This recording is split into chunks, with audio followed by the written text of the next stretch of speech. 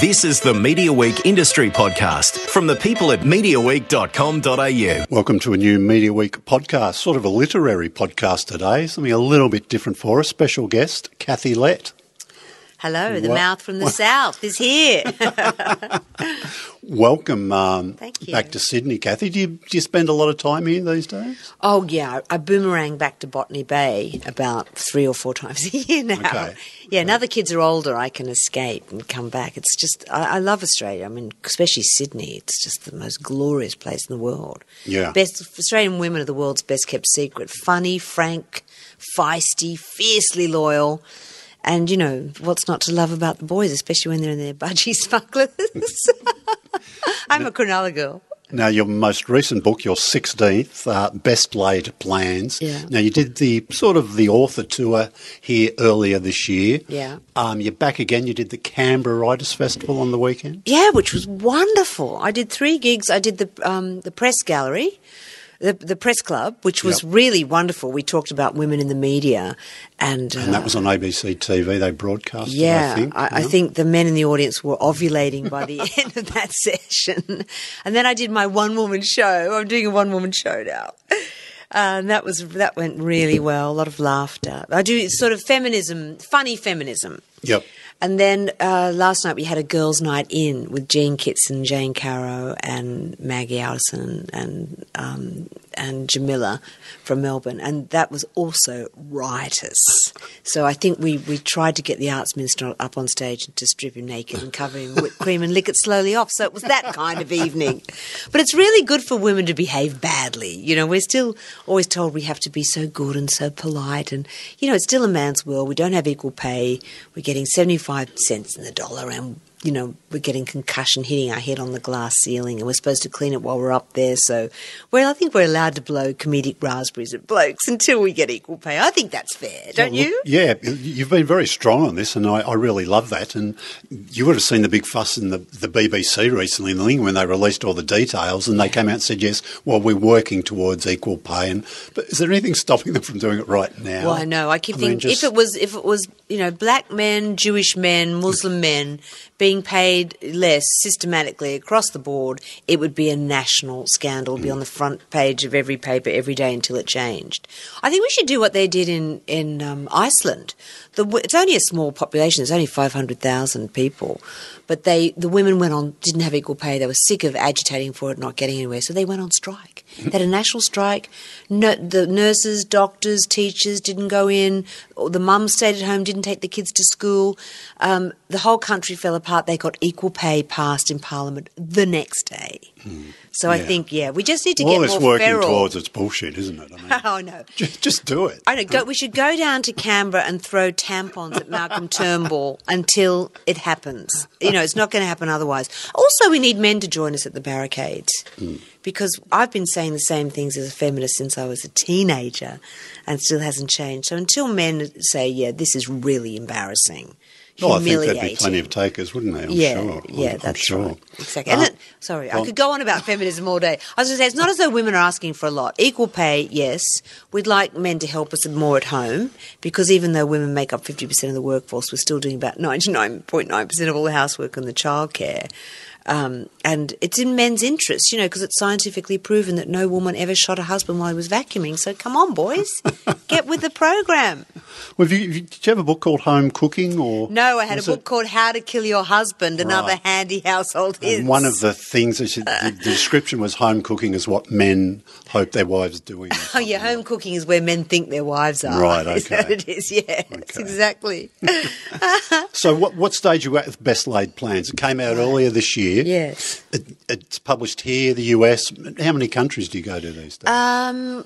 Best Laid Plans so far is in about 10 countries, I think. Okay. And also, I am really proud of it. It's probably had the best reviews of any book I've ever had. I don't mean to be dropping my own name, but it is a book that's very close to my heart because it's about a single mother's relationship with her autistic son. And I have an autistic son, so I completely wrote this book from the heart. I put my pen in my own artery. And the way it came about, is that, whenever people with special needs are depicted in the media or in popular culture, they're always kind of pitied or inspirational. No one ever talks about their normal human urges and needs. And so sexuality with people, the issue of sexuality and special needs is like a taboo subject. I couldn't find anything in literature that spoke about that. So when I started writing Best Laid Plans, I thought, gosh, it's very unusual for an author to stumble across a topic that has never been portrayed in a novel before. And I did use some of my own experiences because, for anyone listening who doesn't know what autism is, it's a lifelong neurological condition. Its chief characteristics are an inability to communicate, socialise, often chronic OCD and anxiety, but also often a very high IQ. I call my own son Wikipedia with a pulse.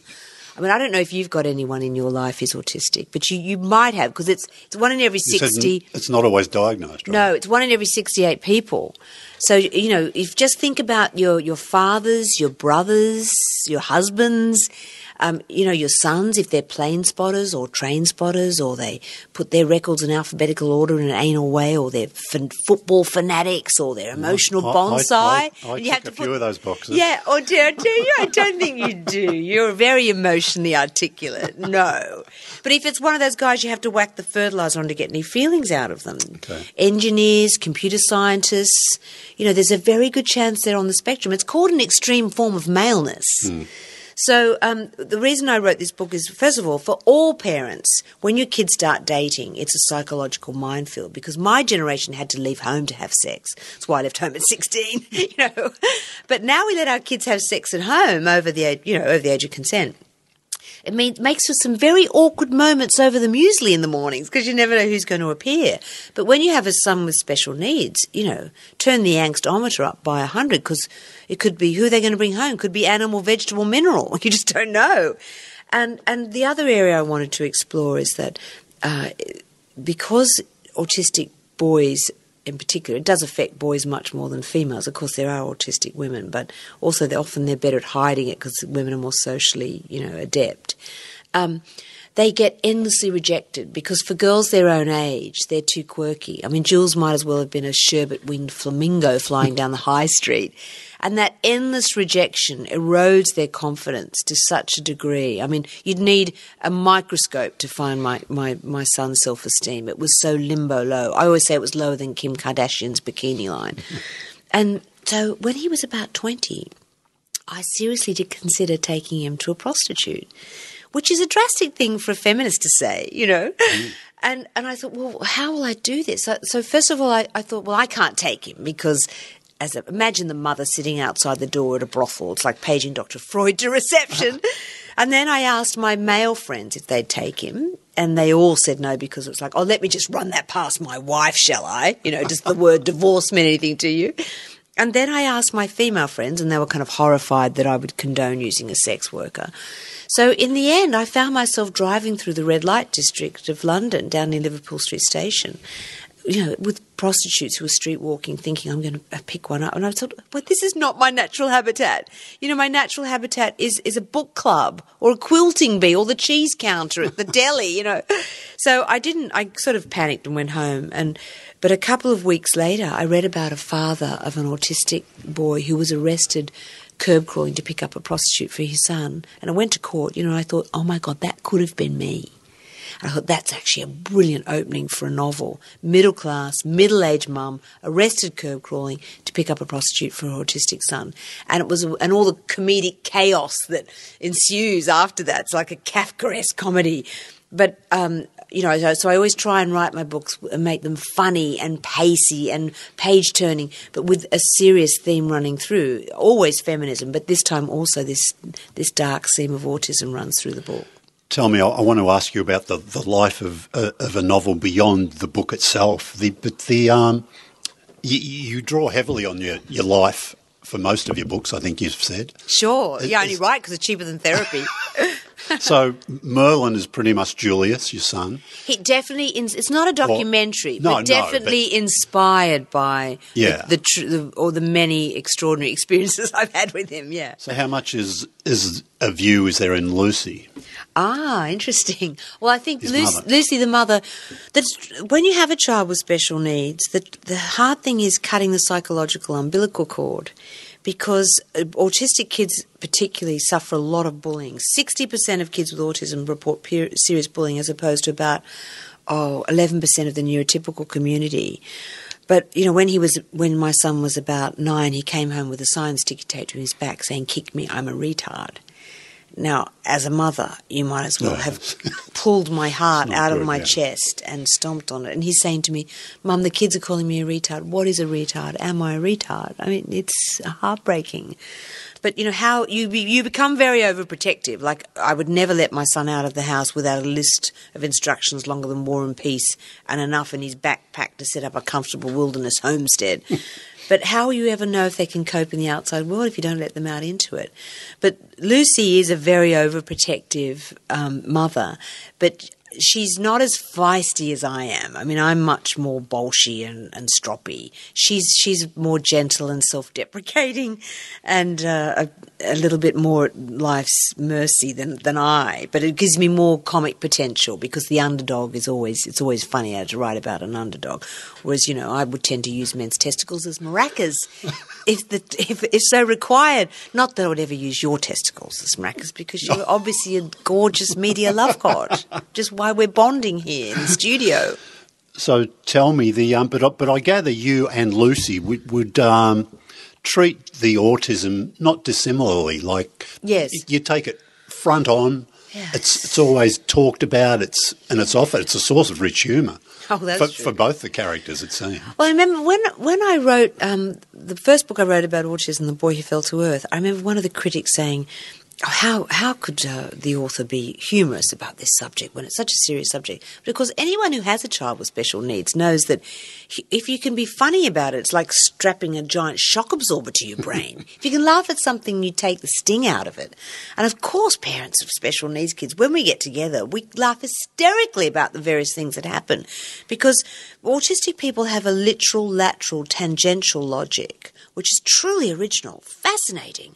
But they also have no filter, so they say whatever they're thinking, which means I always say that socially I sweat more than Donald Trump doing a Sudoku, because I never know what Jules is going to say. And this is the sort of humour I use in the book, Best Laid Plans, because, for example, when I took Jules to Downing Street, I always tell this story, but it perfectly illustrates the social dilemmas. When I took Jules to Downing Street when he was about 13 or 14, to a charity event, I introduced him to Tony Blair, and I said, "Oh, Jules, this is the Prime Minister, Tony Blair." And Jules said, "Oh, yes, you're the one my mother calls Tony blah, blah, blah." And I'm going... You know, well, I did not know what to say. And then I took him to another function. There was a woman there called Anne Widdecombe. She was a very hatchet-faced Tory politician. And I introduced him, and he said, "Oh, yes, you're the one my mother says is two-faced. But if so, why are you wearing that one when it's all wrinkly and crinkly and old?" Once more, I'm like, who is this child and why is he calling me mother? You know? So it's that kind of comedy which is rich and authentic and disarming and fresh, which is what's going to make Best Laid Plans such a brilliant TV series. It's unexplored territory. How often can you say that about a TV series, that it hasn't been done before? Well, hold on there. Back up a little bit. Now, TV series, what's going on? What don't we know? Oh, well, Best Laid Plans, I've just sold to Fremantle, who are the most innovative and exciting company. And they're also very good at female-led drama. So I couldn't be in a happier home. We've been brainstorming story ideas today, and it's really, really exciting. And talking about casting. And I'll be driving around town with a casting couch strapped to my roof racks. Don't you worry about that. So that gives me a whole nother rich area to explore then, because you've sold rights probably for virtually all of your books, of most of them. I have. But maybe, you know, a third to half of them actually get up, because they go into, often there's long, I guess movies is a little bit more challenging than TV series. The turnaround time for movies can be years, can't it? But also, I had such a bad experience on one of my films, Mad Cows, that I bought my rights back from a lot of people. And that's after the film that. with Joanna Lumley and Anna Friel. Anna Friel, and Anna Friel is sort of playing me with the worst Australian accent you've ever heard. It's like Dick Van Dyke doing the Cockney accent in Mary Poppins.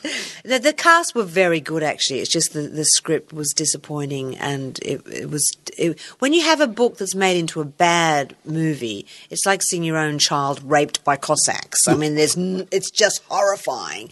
And I did buy back the rights after that, but I've made quite a lot of money over the years from selling rights to people, and it wasn't made. I mean, Scott Rudin bought the rights to Alter Ego for 3 years running for $100,000 a year, and it was never made. I sold a project to Harvey Weinstein. I sell everything. And sometimes it's better for them not to be made, as Mad Cows taught me. But Puberty Blues was a very good experience. That was a terrific film made by Bruce Beresford, although I sold the rights to that for $500 with no escalation clause. I did see a quote once, and I'm not sure, it might have been the Telegraph in the UK, where it said you got screwed on. Oh, yeah. I had an agent. And was that talking about the film rights, was it? The film rights, because the film rights were sold before the book was finished. Right. And obviously the agent didn't think the book had any creative legs, and so he cut them out from under us. But then it was made into a very successful 20-hour TV series, which was excellent. And Southern Star were terrific, and they let me tinker with the scripts and give storylines, and they were very inclusive. It enabled me to bring back some wonderful Australian vernacular into the mainstream. Rack off your fish-face mole. And, he's titting me off, and a few other classics like that. It's practically Shakespearean. So that was a very happy experience. So, and I know that Best Laid Plans is going to be a really rich and rewarding collaboration. I'm really excited about it. Without wishing to delve into your personal finances too much. So do you... First of all, I guess I'm interested, do you like to be creatively involved, or sometimes do you just sell it and go, look, take it, do your best? It depends. I won't work with when you I sold Girls' Night Out to Harvey Weinstein, I wrote the scripts for that. But with every script, it was getting worse because I was getting notes from faceless people in Hollywood. And it was like the creative process backwards. I kept thinking, these notes are terrible, but I had to incorporate them. And in the very end, after about 14 drafts, I was so peeved. I just sent in the original script I'd done, and I got a note back saying, this is excellent. I was like, I can't cope with this, no. The lovely thing about when you write a novel, there's just you and your editor, and that's it. It's a very intimate relationship. But, of course, in the movie world and the TV world, there's so many people involved. That's why now at my age, and having had so many experiences in the movie industry, good and bad, I only work with people I really like so that I know it's going to be creatively rewarding, emotionally rewarding, intellectually fulfilling. So you sign off on any deal. That's part of it. Your agent knows you've got to be happy with the Definitely. With the deal. We had other offers for this book, but I wanted to go with Fremantle because I've sold them. I've sold another of my projects to Fremantle in Britain. I know the company. I like the company, and I know that they'll be very inclusive. So that will keep me happy with the end product, and it's worth it. Yeah.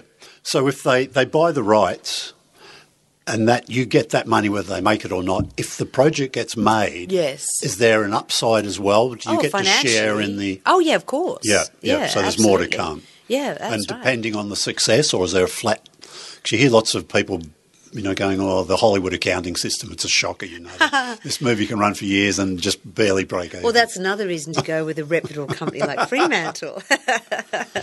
Right. Okay. And just back to some of the characters in. Who drinks more, Lucy or Kathy Lette? Oh, we do love our Chardonnay. Yeah.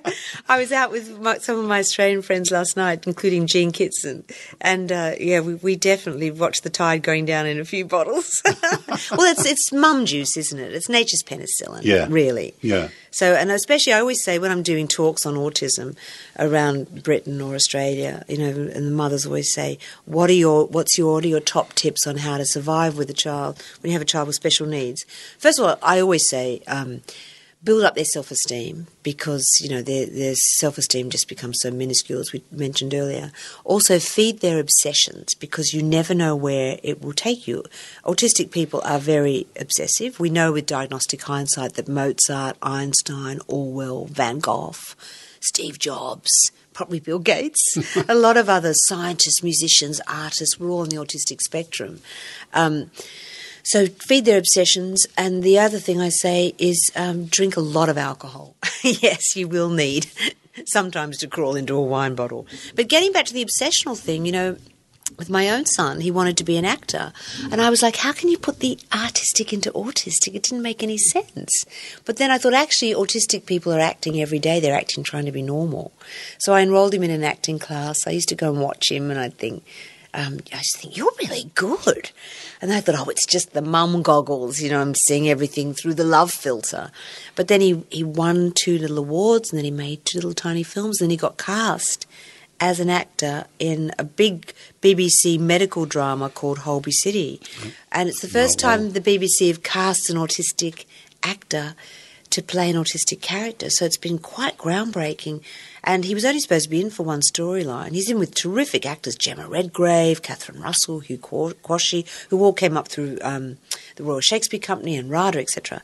And it's been so successful. They've kept him in for 1.5 years now. Wow. He's got a new storyline just coming up. And that's done more to take the stigma out of autism than 1 million dry documentaries because the audience can emote with the character.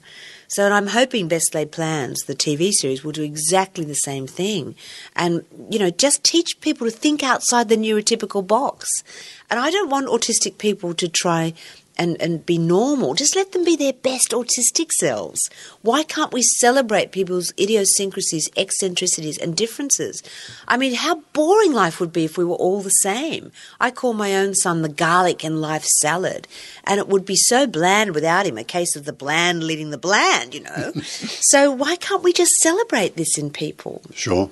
A couple of other film projects, I don't think they got off the ground. The Emily Mortimer was going to be in something once. But The Boy Who Fell to Earth. Was yes. it right? That was a move. They sold them that book to be made into a film, but it was taking so long. It was in various stages of development that in the end I just took the rights back. So I've got them now, yes. And we might use some of that book as backstory for Best Laid Plans because it's about what happens when your child is first diagnosed, and it's about Lucy trying to date men and how her autistic son accidentally sabotages all of her relationships because he's so frank and says things that are misinterpreted and too revealing, and there's a lot of comedy in that. So we'll probably use a lot of that book as backstory and extra material for Best Laid Plans. Okay.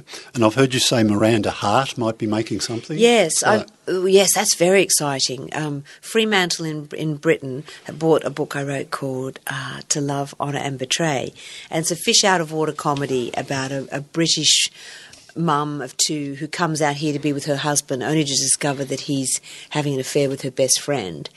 And her children they're living at Cronulla, and her children make her take up surf lifesaving. You can imagine Miranda Hart, running up the beach in one piece, and she can't really even swim, So as she gets her bronze medallion, it's kind of a metaphor for her learning to swim, not sink but swim, that kind of thing.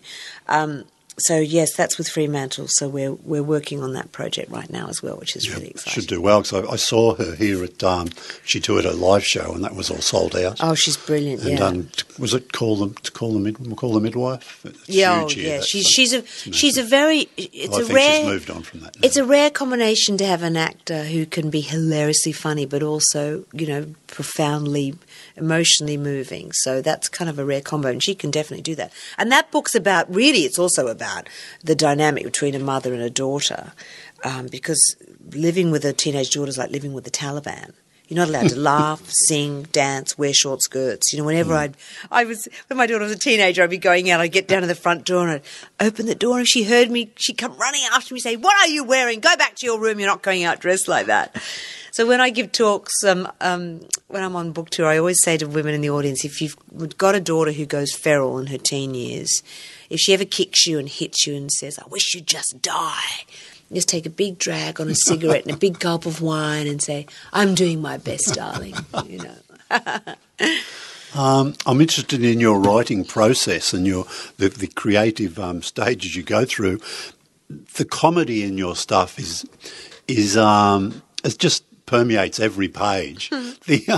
How hard do you work on that, and how much of it sort of just comes? Often if I'm out at a dinner party or I'm with my girlfriends and I say something that they laugh at, I do write it down. I think, oh, God, I must write that down and use that later. Right. But also I think that's how women cope. I think there's a big difference between male and female humour. I think male humour, my male friends are very funny. I call it the black belt and tongue fu. But they tend to tell set jokes as a way of getting close. Women never tell set jokes. I would never say to my girlfriends, "Did you hear the one about the Irish homosexuals, ingrown toenail," or whatever. We don't do that. Our humour is very cathartic. It's very confessional, anecdotal. We strip off to our emotional underwear in about 3.6 seconds, and it's a psychological striptease that reveals all, and it's incredibly candid. Men would be shocked if they knew what women talk about when they're not there. And that's all I do in my writing. I write down the way women talk when the blokes aren't there. And also I think if I have any gift at all as a writer, it's putting into words what women are thinking but maybe not necessarily saying out loud. For example, Girls' Night Out, which I wrote when I was 24, which I'm just reissuing at Christmas time, actually, called After the Blues. All right, so it's sort of picking up some of the characters from Puberty Blues. I wrote that long before Sex and the City and Lena Dunham and all of that, but it's kind of similar terrain, but it was outrageous at the time. That book was banned in New Zealand. Can you believe that? Which the New York Times used as in America, the publishers splashed that all over the cover, banned in New Zealand, Girls' Night Out. So, and I do think that women, that is how I can back it up scientifically because, scientists say that laughter comes from the oldest part of the brain. Biologists tell us that laughter is very good for you. It releases all sorts of endorphins. And anthropologists tell us that women laugh more than men in all cultures on the planet, especially in all female groups. So, it's a way that we survive. It's what I was talking about earlier about strapping the giant shock absorber to your brain. It's a way of coping with misogyny and raising teenagers and juggling, work and career and trying not to drop anything and being the butt of God's biological joke, starting with period cramps to childbirth where you stretch your birth canal the customary 5 kilometres to mastitis and then the menopause, when everything goes quiet and you suddenly grow a beard. Hello, we do have a lot to cope with and laughing with it is the best way. So that's what I try and reflect in my novels. But it's everywhere. Every page has great gags, even the detail, the chapter names are very funny, stand alone by themselves, Well, I have to amuse myself. Do you have I remember a doco on Joan Rivers, she had a room full of filing cards and everything written down and carefully. Do you do anything like that? No, I don't. It's a lot more freeform. I don't do that. John Mortimer once told me, he said, as long as you've got the opening line of a novel and the last line, you know where you're going and just head towards it. Yeah. But I do plan out the emotional trajectory of each character because it's like writing a bit of chamber music. All the strands have to, loop in the end. And I like a lovely satisfying end. I like a big major chord at the end. Maybe a little minor chord in there, just a little bit of sweet moment. But I do like a resolution to my novels. So, and I also think that it's literature, I think, has a job to be uplifting and to people always say that to be profound you have to write about death and tragedy, and it's much harder to be funny and uplifting, And I don't think optimism is an eye disease. I don't. So, and I do think that's a gift you can give your readers to give them some entertainment and amusement, and also, tug their heartstrings. Pith, wit and poignancy. That's the combination I like the best. Pithy, witty, and a bit of heartstring twanging. You're very prolific. It's never more than, I don't know. 2 years. 2 I years, do one is it? every 2 years. 2 years, okay. Yeah. So just give us a little insight into the process. Do you dictate? Do you type everything? What happened? Well, I just go out and have a lot of fun for months. And I know I've got a deadline, and I swing off a chandelier with a toy boy between my teeth for a few months with the girls, and then I suddenly panic. And then I go into literary purdah, and I go into kind of lockdown and start writing. And that's a wonderful feeling when the pressure's on, because then the book becomes more real to you. You thrive under the pressure, the deadline, that you're someone who's motivated by it. It makes you go into that creative pressure cooker. And that is a great feeling when the world you're creating on the page is more real to you than the world you're actually living in. It's hard to explain to people who aren't writers. It's totally intoxicating and enchanting when you're in that mode. Of course, it's awful when you start editing and then you hate it all and you want to rip it up and start again. But there is a lovely, lovely time when you've concocted this huge symphony of characters and they're all in harmony around you. It's really, and you mourn for them when you finish a book. You really miss them. So the lovely thing about having a TV series made from a book is that you can live it all over again, and you can relive it and breathe and resuscitate it and put creative defibrillators on it and bring it all back to life again. And that's a great, if you're with the right people, it's a great process. Yeah. How many hours a day would you write when you're in that sort of pressure cooker? When you're in the pressure cooker, you write. You break off to sleep a few hours, and that's it. Right. It's really, really intense. You're not one of these people who does every day from 6 a.m. till 9, no matter what. Well, it's interesting. I do think that any woman who finishes a novel, any mother who finishes a novel, should just get the Booker Prize, because it's so much harder for us. Because all the male writers I know, they go to their writing room, and their wives bring them up little sandwiches, and they go, "Shh, Daddy's work, a genius at work, shh, shh." And if you're a mum with kids, you're writing whenever you get a spare second. You're writing. When you rescue the babysitter who's being dragged up the stairs between the teenager's teeth, and you've bailed the other one out of jail, and you've remember to get the other one from the dentist, and juggle. But remember, Cyril Connolly wrote that book called the Pram in the Hall is the Enemy of Promise. I don't believe that, actually, because a lot of my women friends who don't have children, they constantly have writer's block. I don't have time for writer's block. I have an autistic son, and my daughter's 24 now, but when she was smaller, whenever I had a second to be creative, it was such a joy to get to my desk and shut the door. So I think I've been much more prolific than my women friends who don't have children, because I don't have time for angst. I just keep, and I love to be at my desk, so. Yeah, and you've got to finish it, haven't you? So you can go off to the next domestic drama or whatever. Oh, and also so I can get back to the Savoy and swing off a chandelier. Yeah.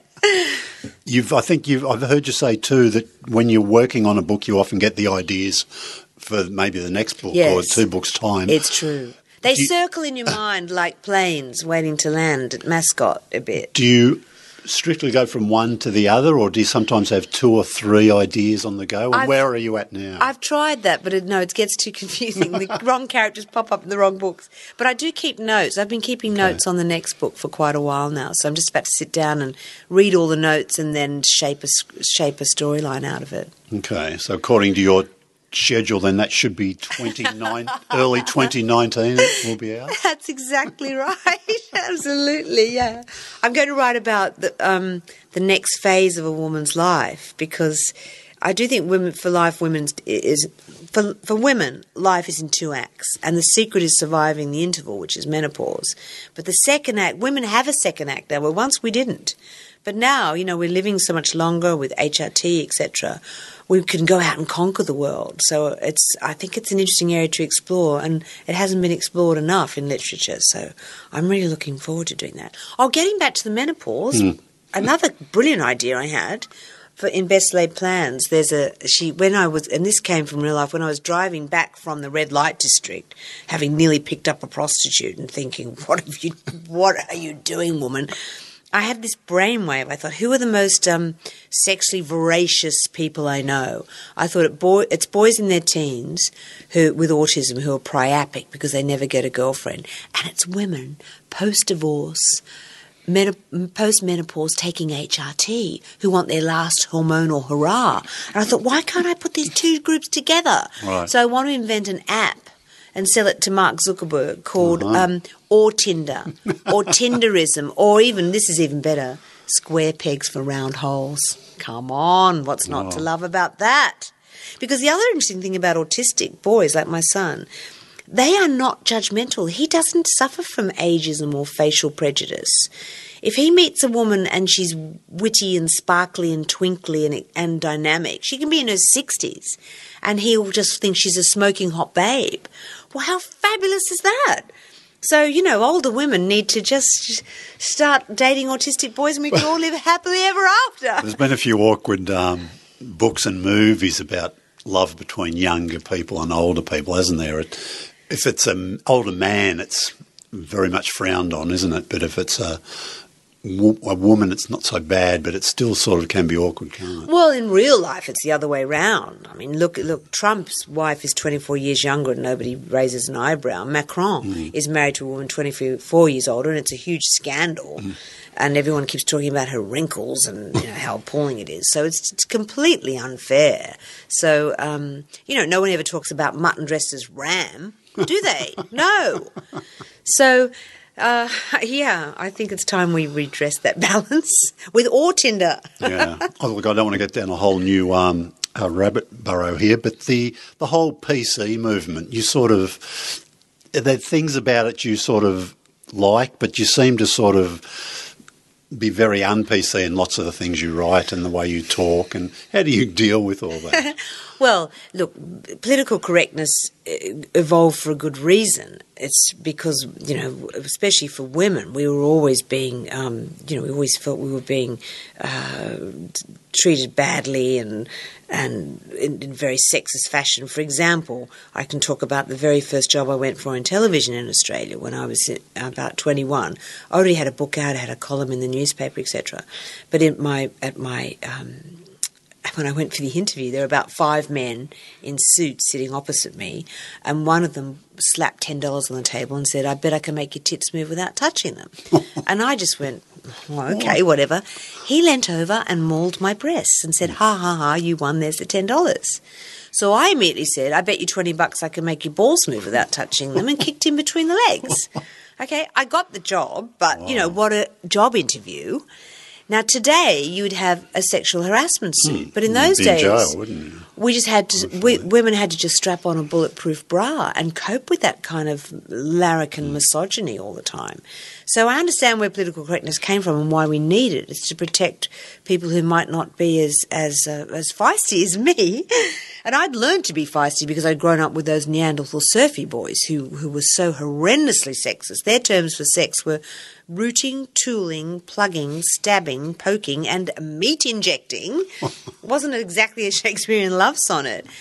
But talking about political correctness now, humour's about insult a lot of the time. So if you take all the insults out, it's all going to be a little bit too, middle of the road and bland for me. But my characters do tend to push the envelope a little bit. But the interesting thing about writing an autistic character, like in Best Laid Plans, because they say whatever they're thinking, it does make for this hilarious comedy because they often say what everybody else is thinking but doesn't say out loud anymore. So it's a comic minefield. It's just the most fun to write. And I did take a lot of notes from my own life, yes. Okay, look, Kathy Lett, Best Laid Plans, Fremantle Media Australia, working on a TV series. It's going to be wonderful. How long are you back in Australia for? I'm ricocheting back to Blighty tomorrow. Okay. Because I'm doing my one-woman show, darling. Right. All now, around I've seen Britain. you've done a few early this year and you're back on the road. I'm back on the September, road. I know. I was really worried doing a one-woman show. There'd be more people on stage than in the audience. But luckily that hasn't happened. And Canberra was a great sellout too. It was really fun. It was just to hear the... Because when you're a writer, you're in your room on your own. To actually hear people laughing at your quips, to give them a bit of quiplash is really gratifying. Do some things work better than others, and you make a mental note, okay, that this works, I could explore that one, and maybe not this one? Absolutely. So do you like that sort of I live do, feedback? and Yeah. I'll be trying out a lot of this material I want to use in my next book. I'll try it out on the road. Not that I'm a stand-up, for God's sake. I'm just a writer who's occasionally funny. Yeah. It's better to be that way. Yeah. But I'll be back at Christmas for 2.5 months, and I'll be wonderful. working with Fremantle, with the writers on the scripts. Yeah. So it's really exciting. I couldn't be happier to have found a home for this project with this company, because they get my humour, they understand the terrain, they're really passionate about bringing diversity into a mainstream project. It's bliss so far, absolute creative bliss. Best of luck with it, and Thank you. really appreciate getting some of your time today. Thank you, and may you always be well laid.